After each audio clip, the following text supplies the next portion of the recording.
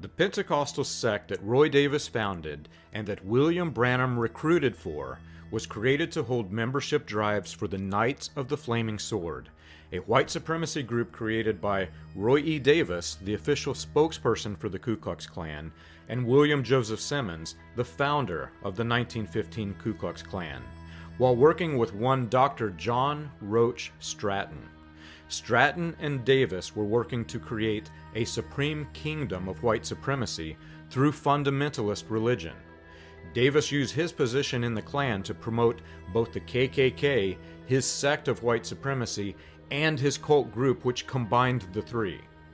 Stratton's connections to white supremacy and his views on race and relationships with African Americans were exposed in 1927, however, during which time he attempted to distance himself from the Supreme Kingdom.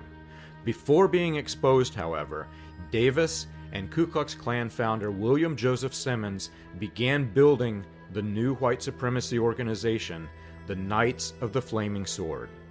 You can learn this and more on william-branham.org.